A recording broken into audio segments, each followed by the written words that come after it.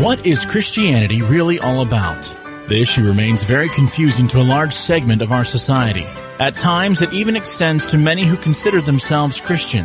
Here, in an ongoing effort to try and dispel some of the confusion, is Marv Wiseman with another session of Christianity Clarified. The universality of pain. A very insightful quote in connection with seeking answers to our particular whys of our pain is taken from the prolific pen of C.S. Lewis. In his book, which we heartily recommend, entitled The Problem of Pain, Lewis, an Oxford Don and former atheist, gave us this wisdom. Said he, "God whispers to us in our pleasures, speaks in our consciences, but shouts in our pains. It is his megaphone to rouse a deaf world." Let me repeat that, because it is so insightful. We will have occasion to refer to it in the following segments of this present volume of Christianity Clarified. Here it is. God whispers to us in our pleasures, speaks in our conscience, but shouts in our pains. It is his megaphone to rouse a deaf world. Lewis uses the word pain in the plural as pains, no doubt due to the multiple kinds of pain we all can experience.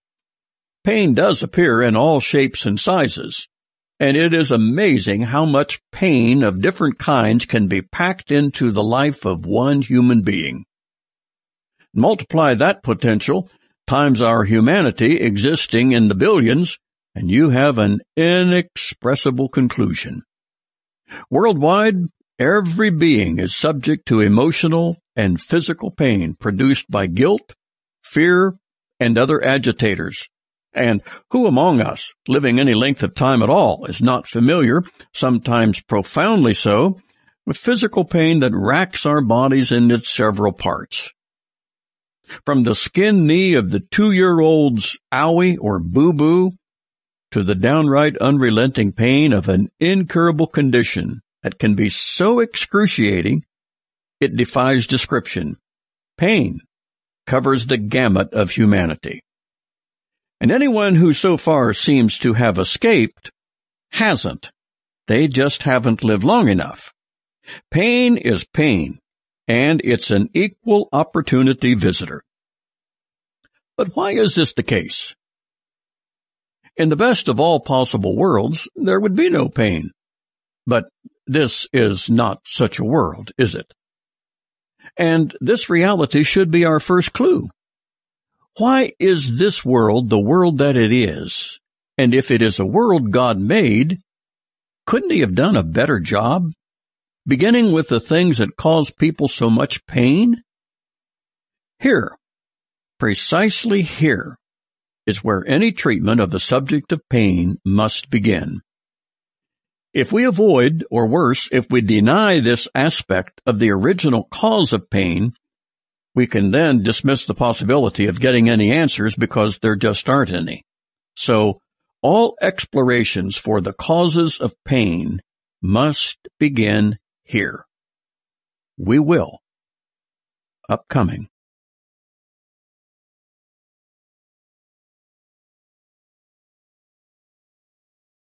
Why This World Is As It Is, Part 1. Our familiarity with this present world grows day by day just by living in it. But how did it get this way? And why? Pain of all kinds to all degrees is all around us and sometimes in us. No one is denying that this is so, but why is it so? Why does it have to be so? Must we content ourselves by living in a pain-ridden world? Must we constantly be on the lookout for more effective ways of eliminating our pain, or at least controlling it? How, when, and why did this terrible thing called pain ever make itself such a permanent kind of a visitor to humanity? And to find an answer, we must go back to origins, ultimate origins. And the possibilities as we see them are only two, so you can take your pick. First, there is the explanation of the evolutionist who insists that pain is merely the result of the choices made by man and beast in their struggle for survival, and it is the fittest among us that prevail. The poet had it right when he said, "Nature is red in tooth and claw." There is a food chain, and there are predators that consume one another. They further tell us there is no intelligence behind our world because there is no God and no need for God. After all, Stephen Hawking, dubbed by many as the world's greatest living physicist, has concluded there is no need for a supreme being because gravity made it possible for the universe to create itself. Hence, the world is as it is simply because this is the natural way things have worked out. It's a predatory world. Oftentimes cruel and brutal acts are performed by man and beast upon man and beast. It's just the way nature is. All is random, completely unplanned and unintentional, with no central intelligence behind it or in control of it. Pain is just because it is a result of the ongoing struggle of the species, including man.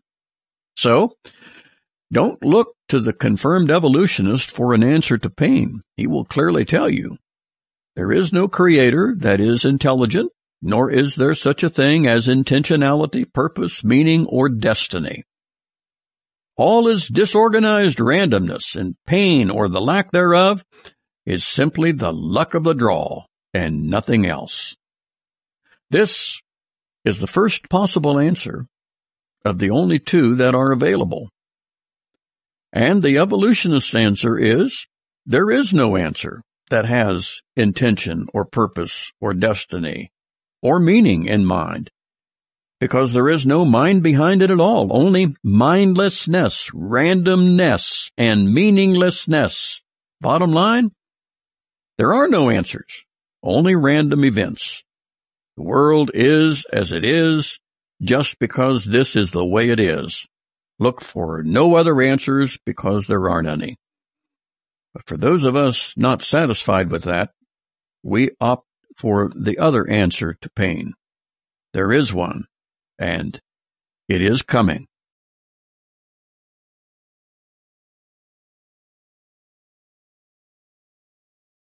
Why this world is as it is, Part 2. As we've just noted in our previous segment, advocates of the no need for God evolutionary model of origins offer no answers for the existence of human pain. Pain and misery are, simply because it's the natural way things have worked out. With no intelligence or intention behind the origin of the world, there can't be an answer of why pain exists. It just does. It would be like looking for the purpose behind an accident. There is none. Since, say they, all the universe is the product of haphazard random forces that just happen to come together as they did. Humans are simply a biological accident, so how can there be an answer or rationale to human pain and suffering? We would eagerly agree with them if there were no God behind it all. But we don't agree, because there is. And because there are answers regarding the whys of human pain and misery. Christianity Clarified embraces the biblical model, which not only provides answers to human pain and suffering, but with answers in other areas as well. We do not believe it to be a mere coincidence that the biblical description so fully fits the way the world actually is. The Genesis record tells us what our Creator called this world and all living things upon it, including man, just after he finished creating it. He called it all very good. You may consult Genesis 1:31. It was very good because everything God created comported with the will and wishes of the Creator. The epitome of his creation was Adam and Eve, first human beings and the only biological life forms made in the likeness and image of the Creator. Additionally, they were the only life forms to be recipients of volition. This meant that only humans were endowed with a will and the ability to make moral choices. God had two options. either create beings with no ability to make independent decisions, thus confining them to a state of automatic obedience to God, or he could endow these beings with a will of their own and the potential for making choices, even if apart from God's will. The Bible makes it quite clear that God chose the latter. Man, from his beginning, was made by God to be a free moral agent possessing the ability to obey or disobey the very one who gave him existence. With this capacity, the first two humans, Adam and Eve, original parents of all humanity, exercised their wills against the will and prohibition of their Creator.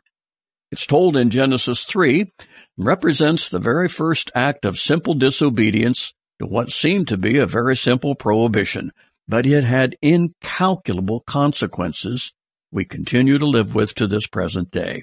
So this, as we have said, resulted in the world being a fallen world. Few realize or understand the implications. We will try to explain further. Upcoming.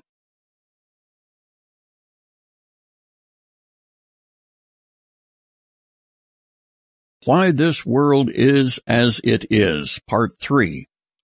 The Bible makes it clear that human origins began in Genesis, and it is equally clear Adam and Eve, described as real people, were given dominion or authority over everything else God had created.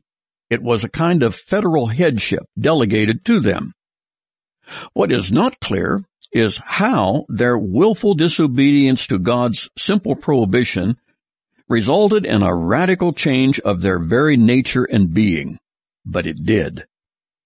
There is no indication that after their partaking of the forbidden fruit, whatever it was, that they then looked different.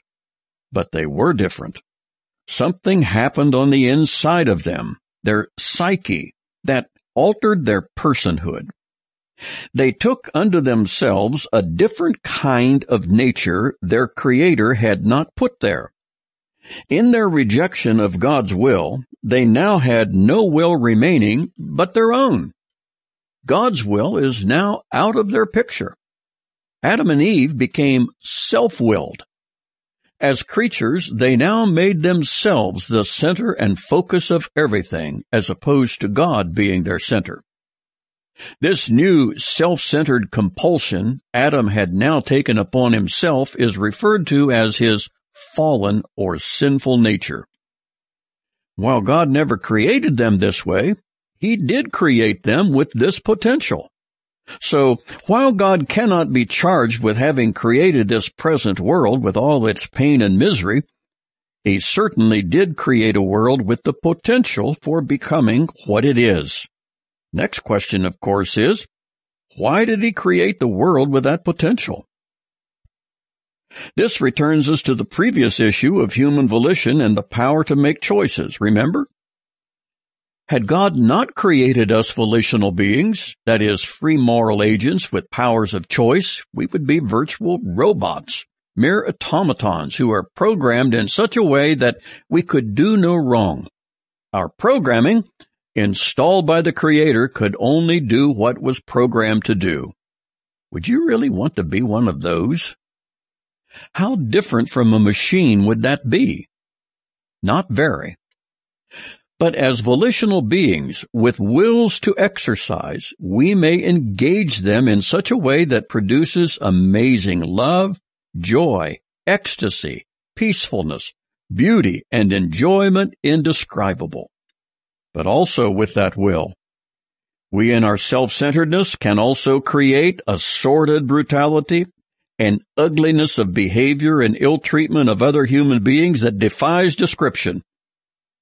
True volition demands we acknowledge the dark side and not just the good side.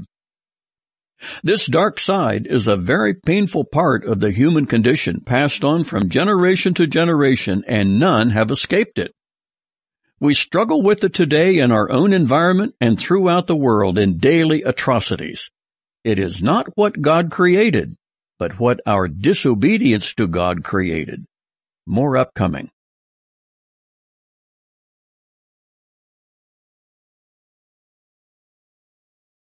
Why this world is as it is, Part 4. God warned Adam and Eve their disobedience would result in their death. Yet they chose to exercise the will they had been given and find out for themselves just what that death would entail. The allure and enticement they experienced about the knowing of good and evil outweighed the threat of death, whatever that meant, that God had warned them about. After all, they apparently knew only good, but if they ate of the fruit, they would then know good and evil. That does sound like a more balanced life, doesn't it? In addition, Satan reminded them they would be as God. Wouldn't that be something?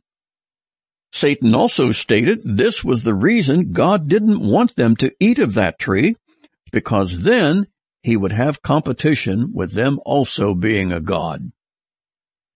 And Satan, being the father of lies, was working his plan flawlessly, and they bought the whole thing.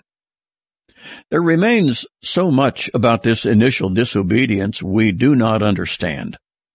We understand better the consequences following in its wake, and they are gigantic, casting the entire creation and all the progeny of our first parents into pain, suffering, and eventually death. This became not the world God created, but the world man's sin and disobedience created. Admittedly, the entire account is nothing short of bizarre, but truth has always been stranger than fiction. Besides, who can deny that this is precisely the description of the world we see all around us? Individuals and nations, all vying for dominance in their self-centered ambitions, inherited from our first parents as surely as we inherited arms and legs and hair and eye color. It all fits the picture and runs the gamut from the supremest of pleasures and beauty to the hot cauldrons of pain, suffering, and death. This is how we got the world we have. But we still have this nagging question about whys, remember?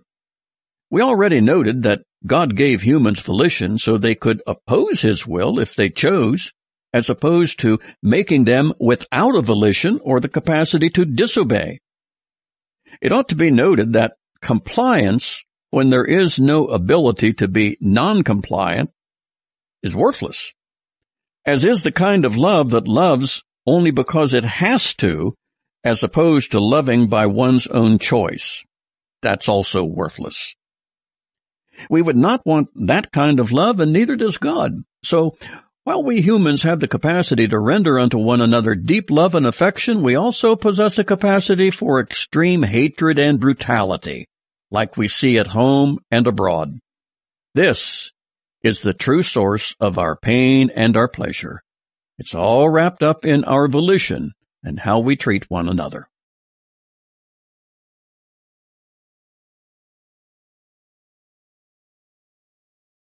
Why this world is as it is, Part 5. The subject of the fallenness of the world is the critical key to understanding why the world is as it is. We know how physical genetics have transferred characteristics of each of our parents to us via dominant or recessive genes and such, and these account for eye and hair color, body features such as short or tall stature, and so on. And with modern science, these genetic physical items are observable in our laboratories. What we do not know is how, or if, the non-physical part of our makeup is transferred from one generation to the next. In their disobedience to God, it appears that the foreign nature of fallenness and self-centeredness taken on by Adam and Eve was transferred to their offspring also. But precisely how, we do not know. We've no idea how an intangible can be transmitted from one generation to another. At any rate, Adam and Eve's new self-centeredness that was now part of their fallenness was transmitted, however it was, to Cain and Abel and onward. Other than through environmental influence, how can intangibles or non-physicals be transmitted from anyone to anyone? We admit we are perplexed as to how parental moral fallenness is transmitted from generation to generation, but we cannot escape the reality that every new generation that comes along proves they are endowed with it, person by person. Besides, just because we cannot submit such a transmission to the scientific laboratory for examination like we can with the physical, does not negate the reality of its happening. Be reminded, of course, these matters all belong to the realm of the spirit, which has never been available for empirical analysis in man's laboratories. This new and negative disposition called the sin nature that Adam and Eve had taken upon themselves in their disobedience was not at all something God had created as part of them. Rather, it was something irreversible they had become in addition to the innocence with which God originally made them. Now, they were no longer innocent. Even as Satan told them, they now know not only good, but good and evil. And the evil was their undoing and provided the consequences of death, just as God told them it would. But of course, before they died, they passed on to their offspring not only what they were physically, but what they had become morally and spiritually. They were now rebels, and this nature of self-centered rebellion in all of us is a direct product and perpetuation of these two original parents. Despite all of this, which God had to have foreknown, He decided to create anyway, and why He did is still upcoming.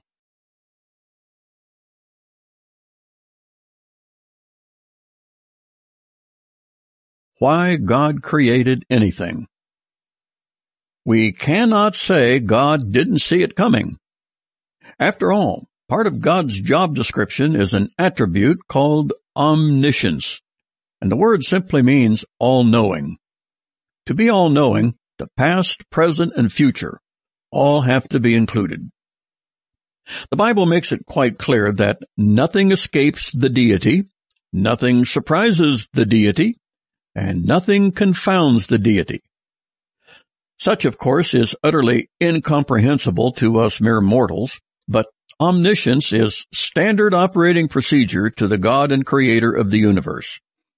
So the question is often asked, knowing all the negatives, pain, and sorrow that is to come as a result of what He created, not only with man, but with rebellious and fallen angels as well, why did God choose to create anything? In His mind, He likely had multiple answers to that question, but we are aware of only one that He has given us, and it's found in Revelation chapter 4. It's curious that God doesn't provide this answer when the beginning began in Genesis, but He reserved it until near the big wrap-up close to the end. And the answer as to why there is anything is provided by a group of 24 beings, yet unidentified, but simply referred to as 24 elders.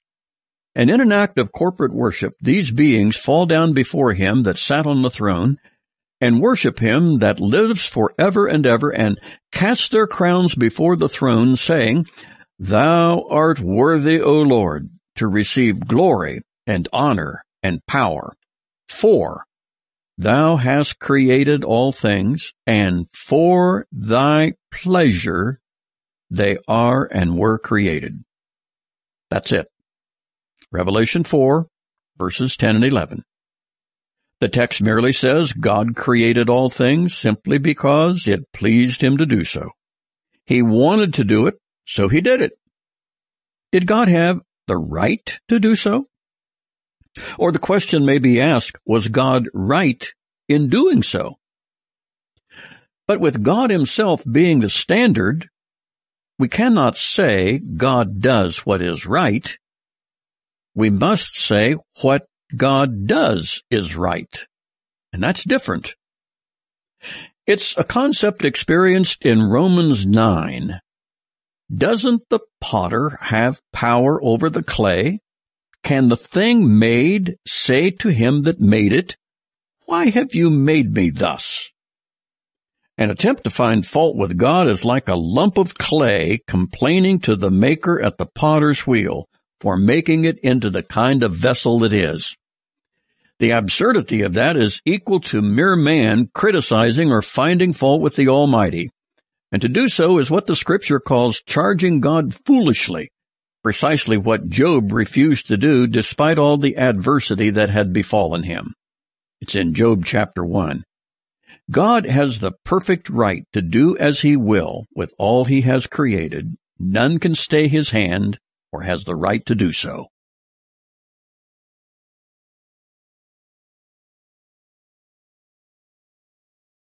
God is real and so is evil.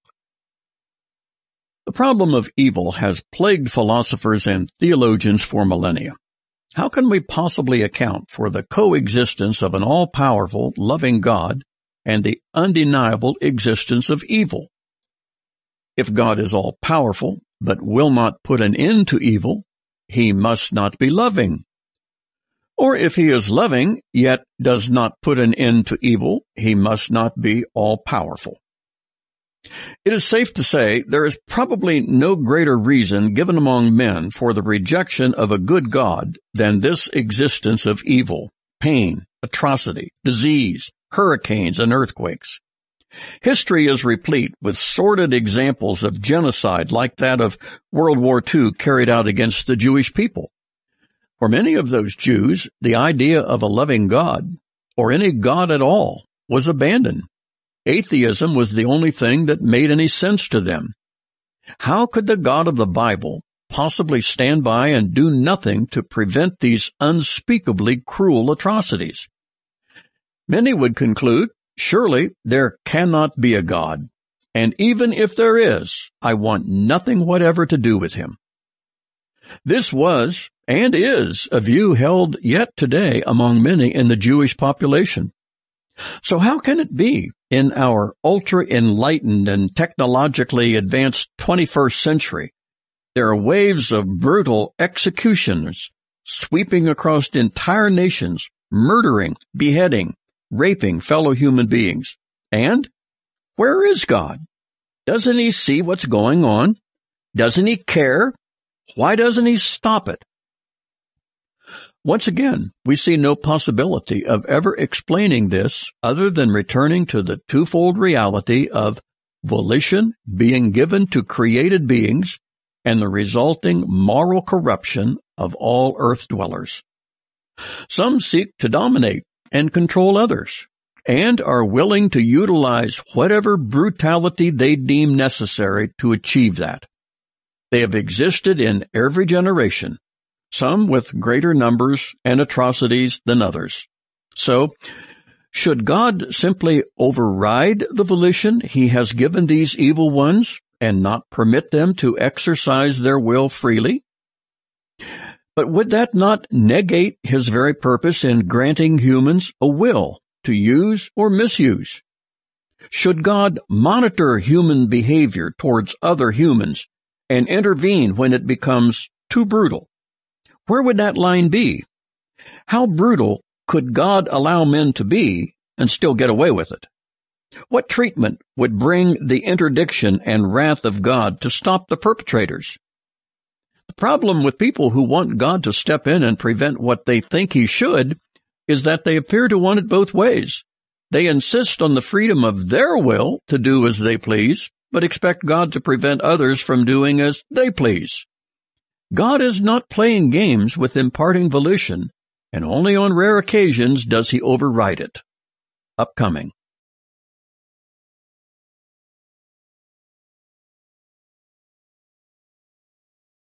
When and why God intervenes. There are times when we all wonder about God withholding his intervention in regard to man's commission of atrocities. The sheer brutality of humans toward fellow humans defies description. The fact is, mankind, through the representation of our first parents, to whom we are all corporately related, insisted on having their own way as opposed to God's way. This self-centeredness is an obvious result of the fall in Genesis 3. In essence, God told them, all right, you may exercise your volition and have your will rather than mine, but it's going to bring a lot of pain and conflict, including death. And it is so. Thus it is with man and his free will, a will that enables him to love his fellow man or brutalize him. For God to grant one possibility but not the other would make human volition impossible, even for God. The Bible records many occasions when God directly intervened on behalf of man. Israel in the Old Testament was accustomed to supernatural intervention. God accommodated them in numerous situations, beginning with their miraculous delivery out of Egypt. But these were all specifically for the chosen people in a unique covenant relationship with God. In the New Testament, although still functioning under the Mosaic Law, Jesus authenticated his claim of messiahship by the numerous miracles he performed. They included not only raising others and himself from the dead, but also by exercising power over nature itself in stilling the storm and the waves. The apostles had also received similar powers delegated to them by Christ. Yet, with the temporary setting aside of Israel in judicial blindness, as revealed in Romans 9 through 11, that manifestation of miracles dramatically subsided. And this then became the church age, not characterized by miracles as with the Jew who had been taught to seek after signs, but with the church, which is now called to walk by faith and not by sight. This, in large part, explains the absence of miracles today. While it's true, God can still perform miracles anywhere, anytime He chooses, He does so only rarely, whereas in Israel's history, the miraculous was standard operating procedure. These present days are also referred to as the times of the Gentiles, not the Jews. The Gentiles have free reign upon the earth, and they make the best of it and the worst of it. Understanding this aids in explaining God's lack of intervention in world events today. He gave mankind volition and allows him to use it as he will, for good or ill. Man's volition is real, sometimes positive and constructive, sometimes brutally destructive.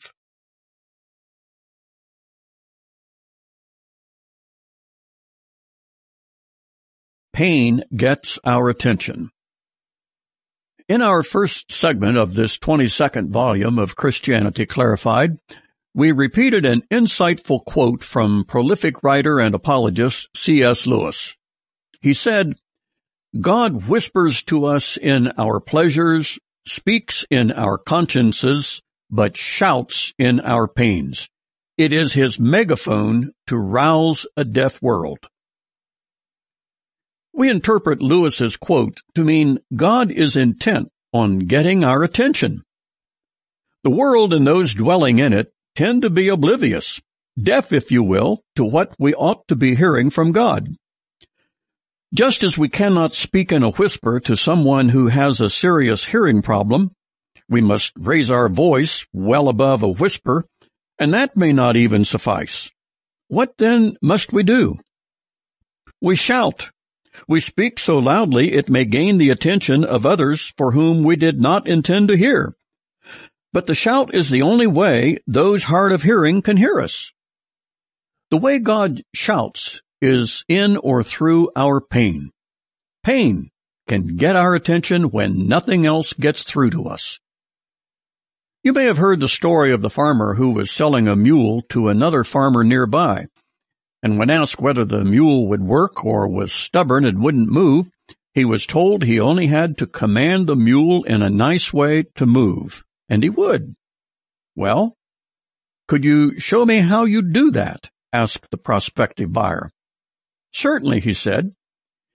He then picked up a 2x4 board he'd gotten out of the wagon, walked up to the mule and whacked him hard right between the eyes. The buyer was shocked and said, "But you told me you only had to command the mule in a nice way to move, and he would. Why did you hit that poor thing with the 2x4? "Well, first," said the seller, "before you order him in a nice way to move, you have to get his attention." Well, it would appear that C.S. Lewis is suggesting that pain can be God's 2x4. He uses pain to get our attention. Pain, especially if it is severe and unrelenting, causes us to focus on it at the exclusion of all else. We may even go to bed with it, try to sleep in it, and then arise with it to face it all throughout the day, only to repeat the process day in and day out. For sure, pain reveals our vulnerability, our weakness, our dependence upon various medications prescribed to lessen or block the pain. Pills are prescribed both for physical pain and emotional pain, such as depression, anxiety, and other maladies. Sometimes they help greatly, but have on occasion even been known to actually worsen one's condition. So be reminded that pain of whatever sort is systemic to the human race. Any who have not experienced physical or emotional pain of some kind, whether mild or intense, simply has not lived long enough. Pain, if not a present reality, will be a future visitor.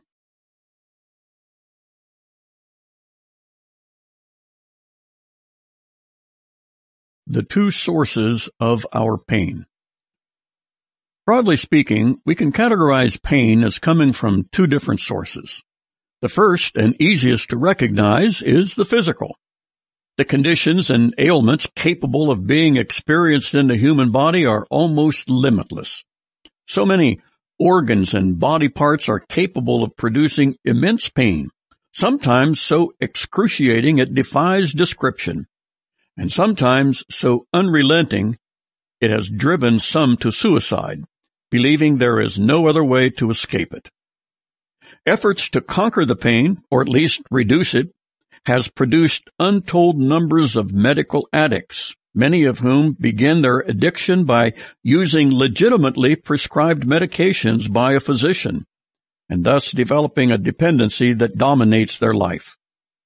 Then there is the emotional pain that is not nearly as easy to diagnose, but is every bit as real as the physical pain from cancer or any other serious physical malady.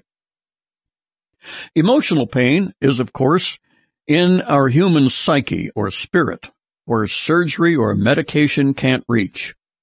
Many try to subdue emotional pain with alcohol, legal or illegal drugs, but to no avail. The most they ever achieve is a brief respite of numbness, and when it wears off, they are back where they started from, perhaps even more despondent. This is a truly brutal and vicious cycle, and there are untold millions caught up in it. The sources of emotional pain are nearly too numerous to mention, but we will speak only of those we intend to address on future segments of Christianity Clarified. And they include, but certainly are not limited to, emotional pain caused by various kinds of losses, maybe the loss of a spouse, a parent, or a child, a loss resulting from divorce, infidelity in marriage, the loss of trust, an economic loss affecting financial ability, a loss of health and physical mobility, loss of a child through undergoing an abortion, a loss of virginity due to irresponsible behavior and subsequent guilt and remorse, a loss via forcible rape or sexual molestation, sometimes by a trusted authority figure such as a parent, step-parent, priest, preacher, or teacher, constituting a severe kind of betrayal. Any of these are capable of inducing emotional and psychological pain that is so profound and crippling it keeps them from living a normal life. They are perpetually devastated by their loss, and the pain never seems to let up. Unlike physical pain, the pain from emotional injury leaves scars that are not visible, but certainly just as real. And as there are two sources of our pain, physical and emotional, so also there are two responses to our pain. And there are only two. We will see, upcoming, you can determine if you belong to one or the other.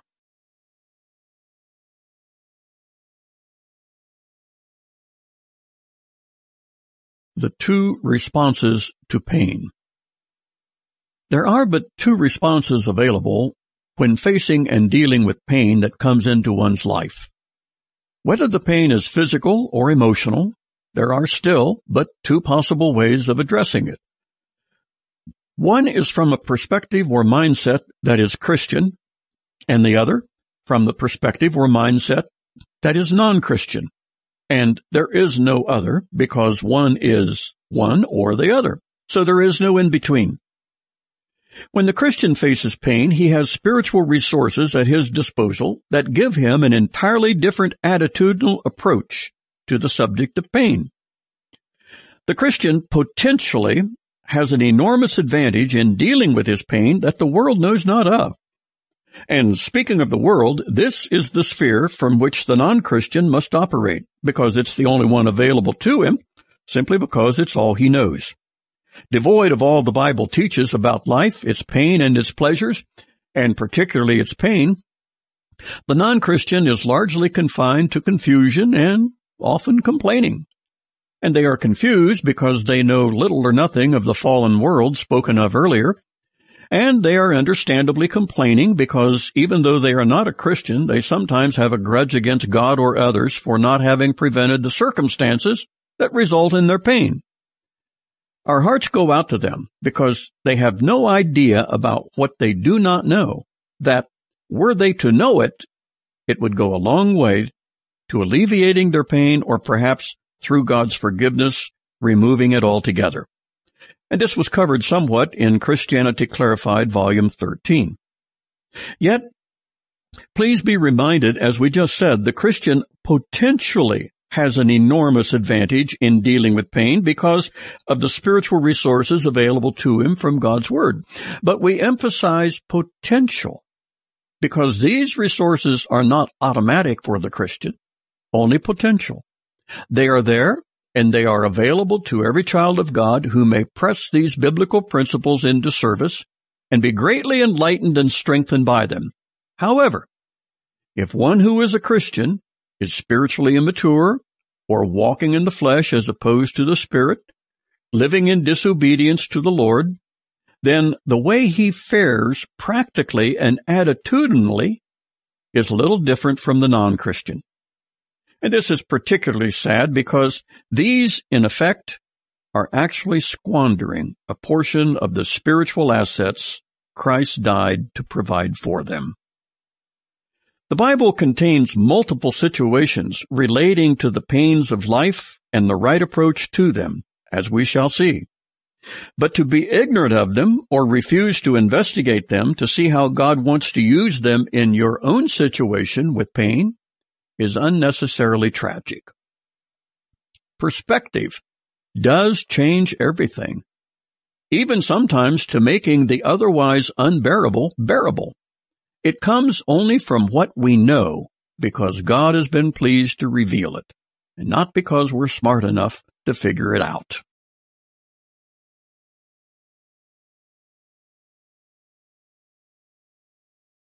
Pain is a hurtful thing. Because pain, whether physical or emotional, is a kind of bell ringer, it has a way of not only getting our attention, but sometimes keeping us focused on it, perhaps even to the point of being dominated or consumed by it. Persistent pain, especially if severe, grabs our attention and won't let go. All we can think about is identifying its source or cause, eliminating it, or at least reducing it to a level, if possible, that is tolerable. Is there anything that so convinces us of our weakness and inability as pain? Nothing we know of. Physical torture is the device of causing the tortured to experience so much pain he will comply with everything required of him. It is a very brutal device that works with predictable effectiveness. One experiencing this kind of treatment, no matter how physically fit or strong they may be normally, is reduced to a mass of quivering jelly, ready to agree to whatever the torturers demand, all because they have stimulated millions of nerve endings in the body of the victim. This is weakness. This is utter helplessness, and it does cause one's focus to be fixed. And the focus is on stop the pain. Admittedly, this is an extreme form of gaining one's attention, but it does serve to make our point that pain is all about gaining our attention. Pain reveals our weakness like nothing else. In pain, we are not thinking of our self-sufficiency, but of the sufficiency of someone or something outside of ourselves. Have you ever had an excruciating toothache? How can such a tiny thing as a tooth produce so much misery? How strong and capable now do you feel in the midst of that abscessed molar? Not very. Where is the nearest dentist? Speaking of tiny things producing a disproportionate amount of pain, reflect upon the agony of a kidney stone, not much larger than a grain of sand, and it will bring you to an end of your self-sufficiency pronto. Pain of an emotional kind can be even worse, but in a different way. This pain you cannot pass like you would a kidney stone. Opiates may dull the pain, but they can't remove it, and the most skilled surgeon can't reach it with his scalpel. The reason pain, whether physical or emotional, always gets our attention is because it hurts. We want to stop it. It hurts a lot. Our pain is asking us to address it because our tissue, bones, nerves, or psyche is in distress, and it notifies us with this thing called pain. And while we nearly always think of pain in a negative sense, this is not always the case. There are genuine positive aspects pain may serve in a very helpful way. Is pain actually something we sometimes should be thankful for? Upcoming.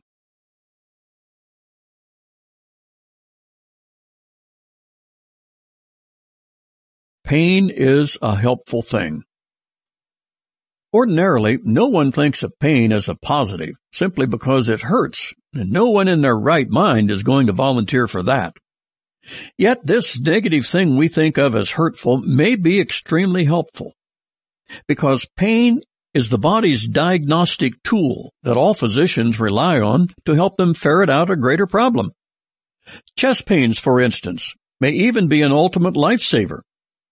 Medical tests may reveal severe artery blockages that, when addressed by the cardiologist or surgeon, can be life-saving or at least life-lengthening. And the rescue all began with pain. Pain is not always the bane. It may, in fact, be a blessing.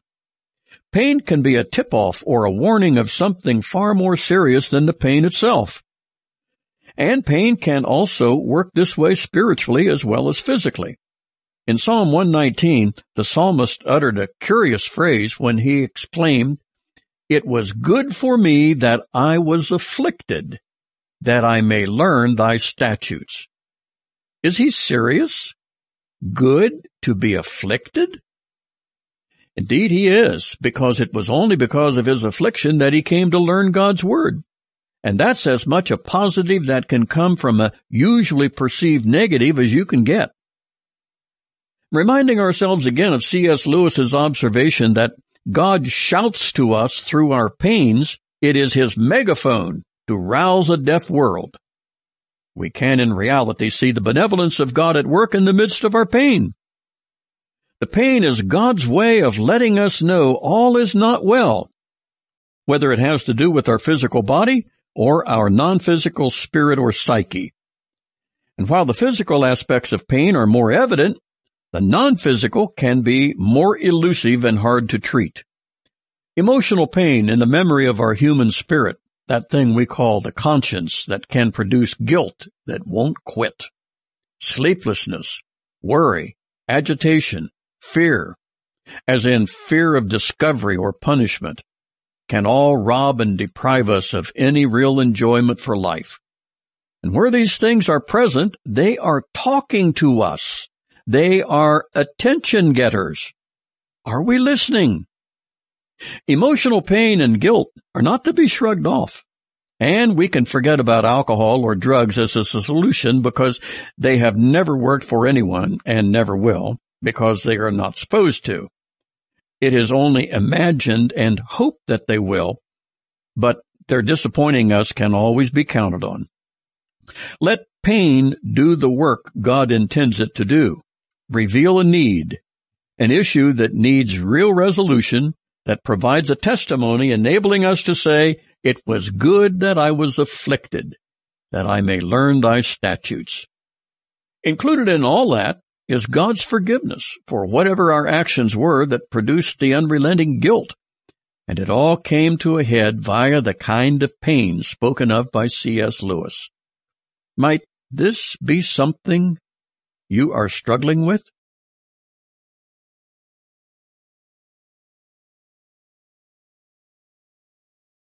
A perspective and a plan. God not only has a perspective or viewpoint that is complete, lacking nothing, but he has a plan that perfectly fits his perspective. And yes, it is a plan neither man nor Satan is able to thwart, try as they might. How God is able to plan his work and work his plan, despite the volition he has granted to men and angels, we cannot begin to fathom, but he does. He does because he must. He must or forfeit the role of Lord of the universe. And God is not about to abdicate his position by surrendering his sovereignty to any or all of his creatures. It should not surprise us that the plan God has devised is a perfect plan, even as it reflects his own person and nature. And since God's plan is perfect, as is he himself, what part of that plan can be improved upon? If God has a plan that is perfect, would that not include the parts of such a plan? How can a thing be made up of parts that are imperfect be perfect? It cannot. No. Of course, we are not saying that we humans are perfect in ourselves, far from it.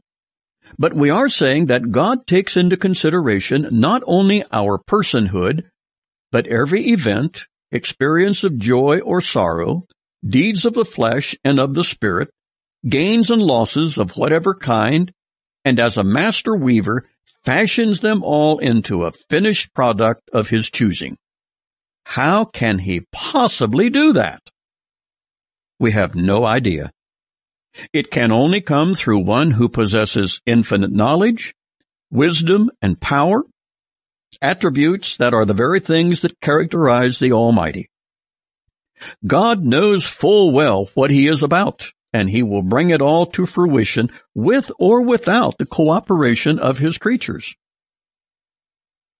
While God's will can be opposed by men and angels, it cannot be thwarted. Knowing someone of this description and ability is in charge ought to give us peace and tranquility. And if you think you embrace this concept, there is a question to be asked of you, and here it is.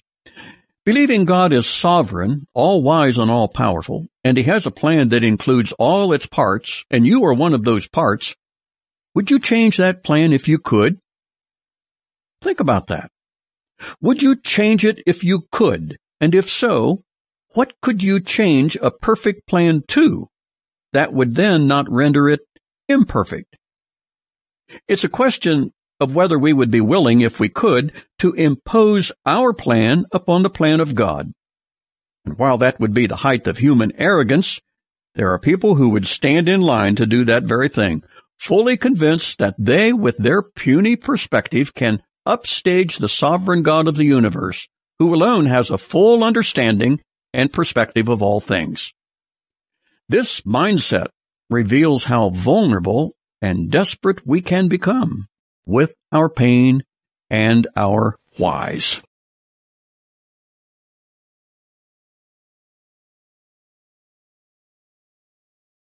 The complexity of pain. Pain, whether physical or emotional, is a commonality of humans in all times and places. But what is not common to all is how pain is responded to. And the chief reason our response to pain is so important is that the wrong response can actually make the pain worse, and nobody wants that. We know there is an undeniable link between our physical body and our non-physical mind. Medical experiments with the placebo effect have conclusively established the connection. Yet we still really don't know exactly how the mind and body interact in contributing to our wellness, negatively or positively. But that it does is, as we said, undeniable. In other words, the spiritual, emotional, and intellectual way we deal with our physical ailments can actually decrease or increase the condition. No, we're not talking about the approach taken by those who practice the religion called Christian Science, which deals with a denial of physical illness, believing it to be induced by wrong thinking. Quite the contrary, physical pain produced from various bodily ailments is not a result of wrong thinking. It's the result of something very wrong or dysfunctional about this body of flesh and bone. While thinking positive about an illness may well have its place, sometimes what is really needed is medication or surgery or both. Most of us begin dealing with a new physical pain by trying to ignore it. After all, we reason if we ignore it long enough, it will become tired of being ignored and just go away. Well, sometimes it may, especially if a relatively minor pain. But if the pain is severe enough and won't subside, then it becomes more than a mere nuisance. And some, because they have a high threshold for pain tolerance, are determined to man up and soldier on. We all tend to admire that gutsy approach, but it can become more foolish than gutsy. It may be time to make an appointment or perhaps get to the emergency room pronto. Unrelenting chest, shoulder, arm, neck pains should not be toughed out, even by the toughest. Likewise with unrelenting emotional pain. Many have spent years in agony with deep emotional pain that could have been greatly relieved, if not eliminated, by consulting with a competent, caring, and listening ear. Life is too short and has too much to offer for anyone to unnecessarily endure severe pain of any sort. But are there not those rare cases where no treatment and no doctor prevails? Yes, there are. And we are truly grateful they are rare. What can be done about them? They are like a modern Job, but so far without the positive ending experienced by that Job in the Bible. So for those relatively rare listeners struggling with this kind of physical pain, we will continue to search with you for the why of your unrelenting pain.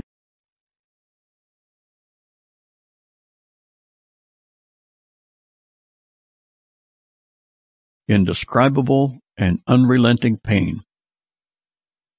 The pain persists, unrelenting and at times excruciating, night and day, no let up. Doctors aplenty, pain management clinics, specialists, highly recommended by other specialists, painkillers, vitamins, herbs, plus all the standard painkillers in the doctor's arsenal. Oh yes, the chiropractic consultants, along with other conventional and unconventional treatment. About the only thing all the medicos of one stripe or another had in common was that each one was very optimistic they could help. They could provide that breakthrough that had eluded all their colleagues. But the pain persists. And it probably can't be calculated as to how many fine folks scattered all over the nation have been praying. Yet, heaven remains silent. Bystanders, loved ones, relatives, friends, and strangers are at their wits' end. Where do you go from here? What's left that has not been pursued? Even though something else seemed likely not to be the answer, yet it was pursued anyway, just against the chance of the possibility of this different thing, this different treatment might be the answer others have overlooked. In town, out of town, Adjacent states, many states away for treatment, still the pain persists. Tests, more tests, blood, X-ray, CAT scans, treatments, procedures aplenty, and no appreciable relief. And the ultimate insult has been absorbed by the patient more than once, and it's all in your head. But it's your head and your body, and you know it like even the best doctors don't. And it's too bad the docs can't experience what you do for maybe 15 minutes, and their tune would be radically different. But pain and its treatment doesn't work that way. Can we say, with all this history of pain that won't quit, that God still wants you to trust Him? Can we say the Almighty has His reasons and we defer to His wisdom? We do say that because there's nothing else to say. The only alternative is that offered by Job's wife when she advised him to curse God and die. That is less acceptable than trusting Him, by far. But no one can fault you if you dispute that. One day, all will become abundantly clear, and your trusting Him and affirming His will for you will be rewarded.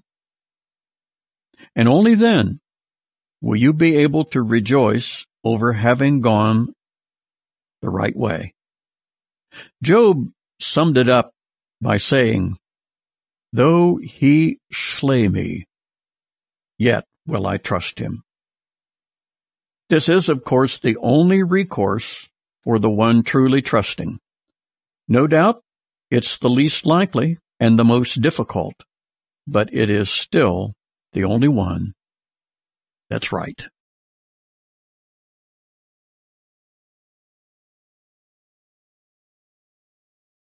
Indescribable and Unrelenting Pain, Part 2. Those of us, and that includes almost all of us, who have never experienced indescribable and unrelenting pain, have no idea whatsoever what people who have this condition must endure, hour by hour, day by day, on and on. We cannot fathom the ruination of a normal life. Most pain, short-term and long-term, is associated with a loss of some kind. With indescribable and unrelenting pain, the losses are multiple. Chiefest is simply the loss of a normal livelihood. You just can't live a life that's even close to what ordinary folks live. Neither can those who love you and are closest to you.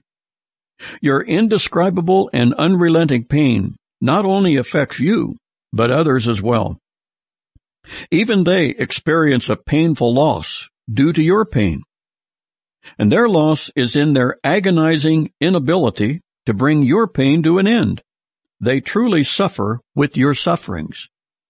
And try as they might, consult with whom they might, and pray earnestly as they might, along with so many others, and still the pain persists. That's a huge, ongoing loss for everyone. A perplexity with medical, physical, and spiritual ramifications that daily defy a solution. The pain and loss of a normal life includes, of course, a loss of sociability. Overriding pain simply does not allow for socializing and functioning in a casual setting with others. Often the desire as well as the ability to do so just isn't there or can't be there. The pain will not permit it. It virtually forces one into a life of seclusion. And even there, the usual things available to one secluded this way may not be available. Ordinary sights and sounds cannot be enjoyed because the pain won't permit that either. And forget about reading. That's out of the question. Added to such an one's ongoing pain is the knowledge, even the certainty, that others cannot begin to understand or comprehend in any way what you feel and are experiencing daily and hourly.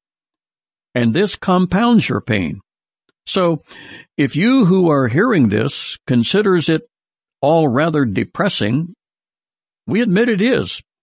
But if it's depressing to hear it, can you imagine the depression of living it? Neither can I. What possible good could ever come from a situation like this? From this limited human perspective of ours, we look in vain to see anything that could possibly see anything good, not to the sufferer or to the loved ones who suffer with them. But recall, if you will, how God's perspective is complete, His love and wisdom are boundless, and trusting Him in the face of indescribable and unrelenting pain is the acid test of humanity. Will we pass it or fail it?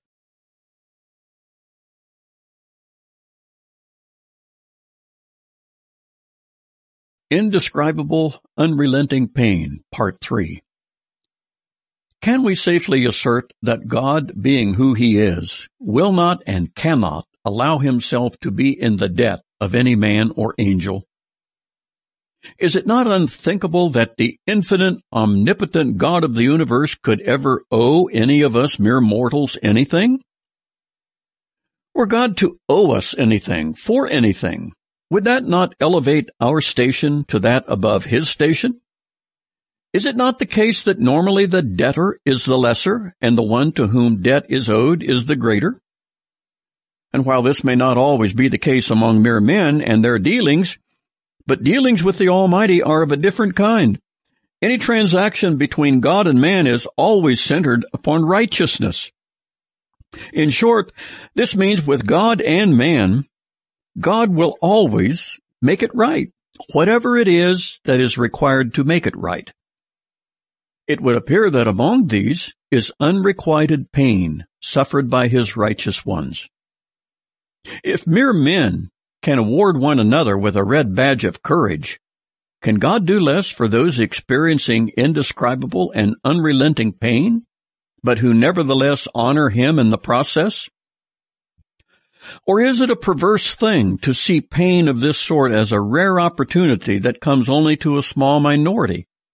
Or is it a sadistic kind of spin to even suggest such? Yet, who can deny the immense pain God's servants underwent in Hebrews chapter 11? Yes, but for most of them, their pain was brief, not the unrelenting kind. And in addition, they were volunteer types who chose to suffer pain and other adversity in order to be faithful in honoring God. But this pain that is indescribable and unrelenting is not a matter of one's choice, not the pain we're speaking of here. This pain just dropped in, unannounced, and was certainly not volunteered for. Couldn't God have prevented it? Certainly for someone whom He says He loves. Then why doesn't He? It's that pesky, persistent thing called perspective again. We have ours, and God has His, and the distance between them is incalculable. In admitting God's perspective is complete, taking everything into consideration, as opposed to our perspective that is so flawed and lacking, can we just say we do not know the why of all this pain, but He does, and we defer to His love and wisdom even in the midst of our pain? And if you can, you are a very rare person. Rest assured, God will reward that in a way that only He can. This doesn't mean we give up on trying to end the pain. We are still human and want a normal life. But if having a so-called normal life means having our will rather than God's will, don't we know of someone else in a certain garden who was faced with that choice? And which way did he go?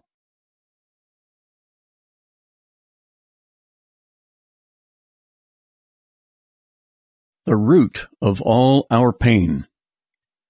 No matter what your particular question of why is, no matter who it is that is suffering pain of whatever kind, one commonality is behind it all. There are usually other factors involved as well when trying to fix the source for the pain or adversity one may be experiencing, but you may be absolutely certain that the principal reason is the fallenness of our humanity living in an equally fallen world. This blankets us everyone.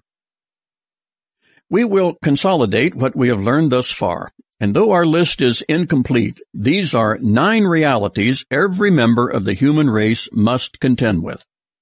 Without equivocation, the source of anyone's pain, of whatever kind, to whatever extent, is tied to one or more of these 9 realities. You will find the source of your particular why here also, and here they are. 1. God created all things because He chose to do so, and such was His sovereign right. 2. The world as God originally created it was pronounced by Him as very good. 3. The original world, being very good, was devoid of pain, suffering, and death. 4.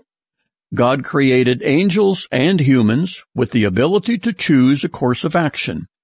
They exercised their will as free moral agents in a way that was contrary to God's will, and their willful disobedience brought moral and physical ruination upon all of creation. 5. God, being God, was fully aware of the choices volitional beings would make, yet He chose to create them as such, rather than create them without volition. 6. Thus, while God cannot be blamed for the origin of evil, He was responsible for having created beings with the potential for willful disobedience, thus bringing adverse consequences upon all of creation, also setting the stage for subsequent redemption of the fallen world. 7. Suffering and death, to which we are all susceptible, is a direct result of our membership in the human race. 8. This means if one is undergoing adversity of any kind, it is directly related to merely being human. 9. Included in the totality of the world's fallenness is the corruption of the biological gene pool, human and animal, resulting in congenital, physical, and neurological abnormalities of all kinds. While these 9 realities are far from exhaustive, we are confident they contain important answers to our individual questions of why. Why this? Why me? Why now? So, with these 9 realities, we have a base from which to continue our exploration of the whys, and we shall proceed upcoming. You've just heard another session of Christianity Clarified with Marv Wiseman.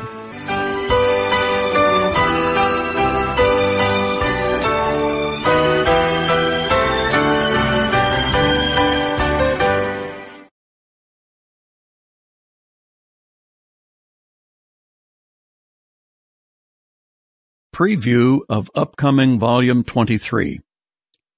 This present Volume 22 has been filled with really hard gut-level issues attempting to deal with pain, its causes, and ramifications. It probably has not been easy to listen to. It hasn't been easy to deliver either. In fact, it's the most difficult we've ever undertaken. We've talked about pain usually involving a loss of some kind or even multiple losses. Many of you listening have, as I have, experienced the sudden, completely unexpected death of a long-term spouse, or the heartache of caring for a mentally retarded child, delightful as she was, only to have her sweet life unexpectedly end at age 30. Still, as painful as they were not unrelenting, ongoing, as is the case of those we have addressed in the previous 3 segments of this present volume. I certainly cannot say I identify with them in their pain because I can't. Theirs is indescribable and unrelenting, remember? That's different. Radically different. The balance of the human race can be thankful that this kind of unmanageable, unrelenting pain is experienced only by a very small minority. Most of us will never know the persistent, agonizing condition these few must deal with on an ongoing basis.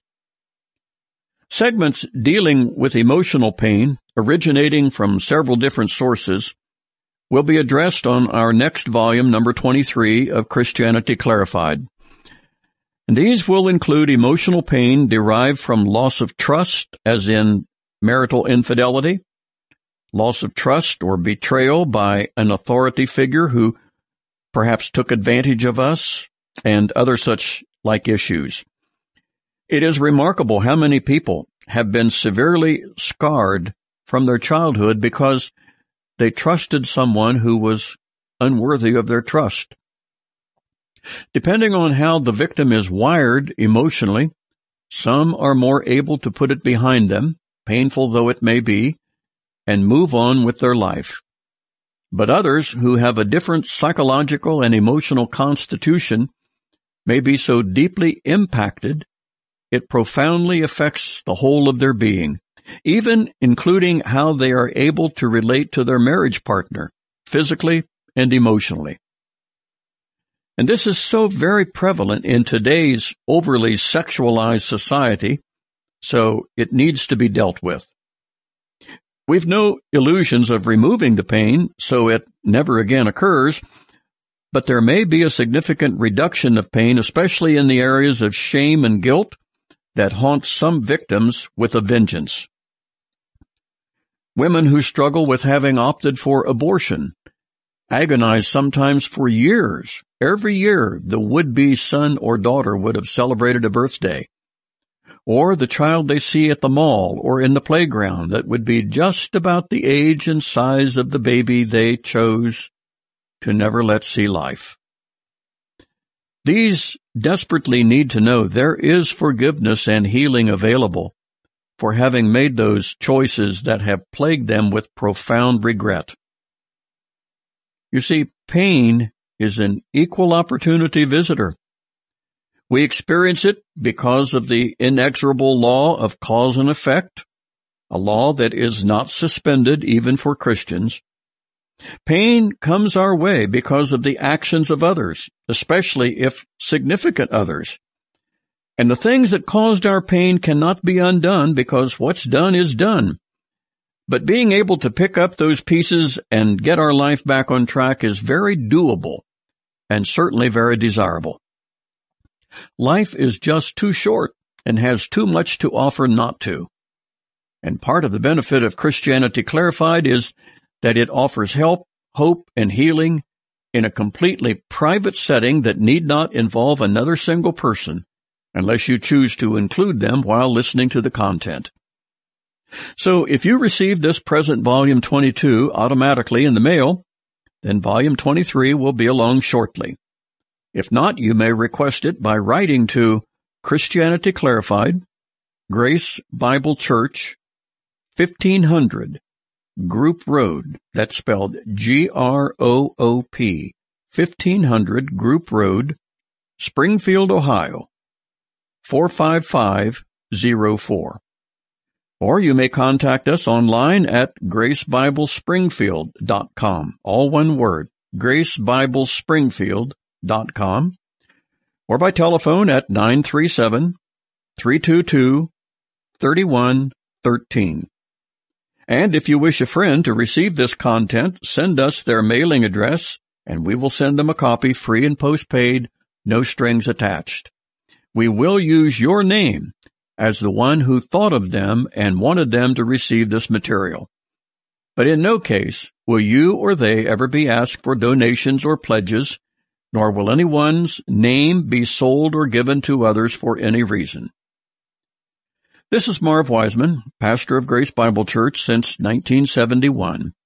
Thanks so much for listening and being a recipient of Christianity Clarified, provided through the Barbara Wiseman Memorial Fund, established by the generosity of the Congregation of Grace Bible Church. May God bless you richly.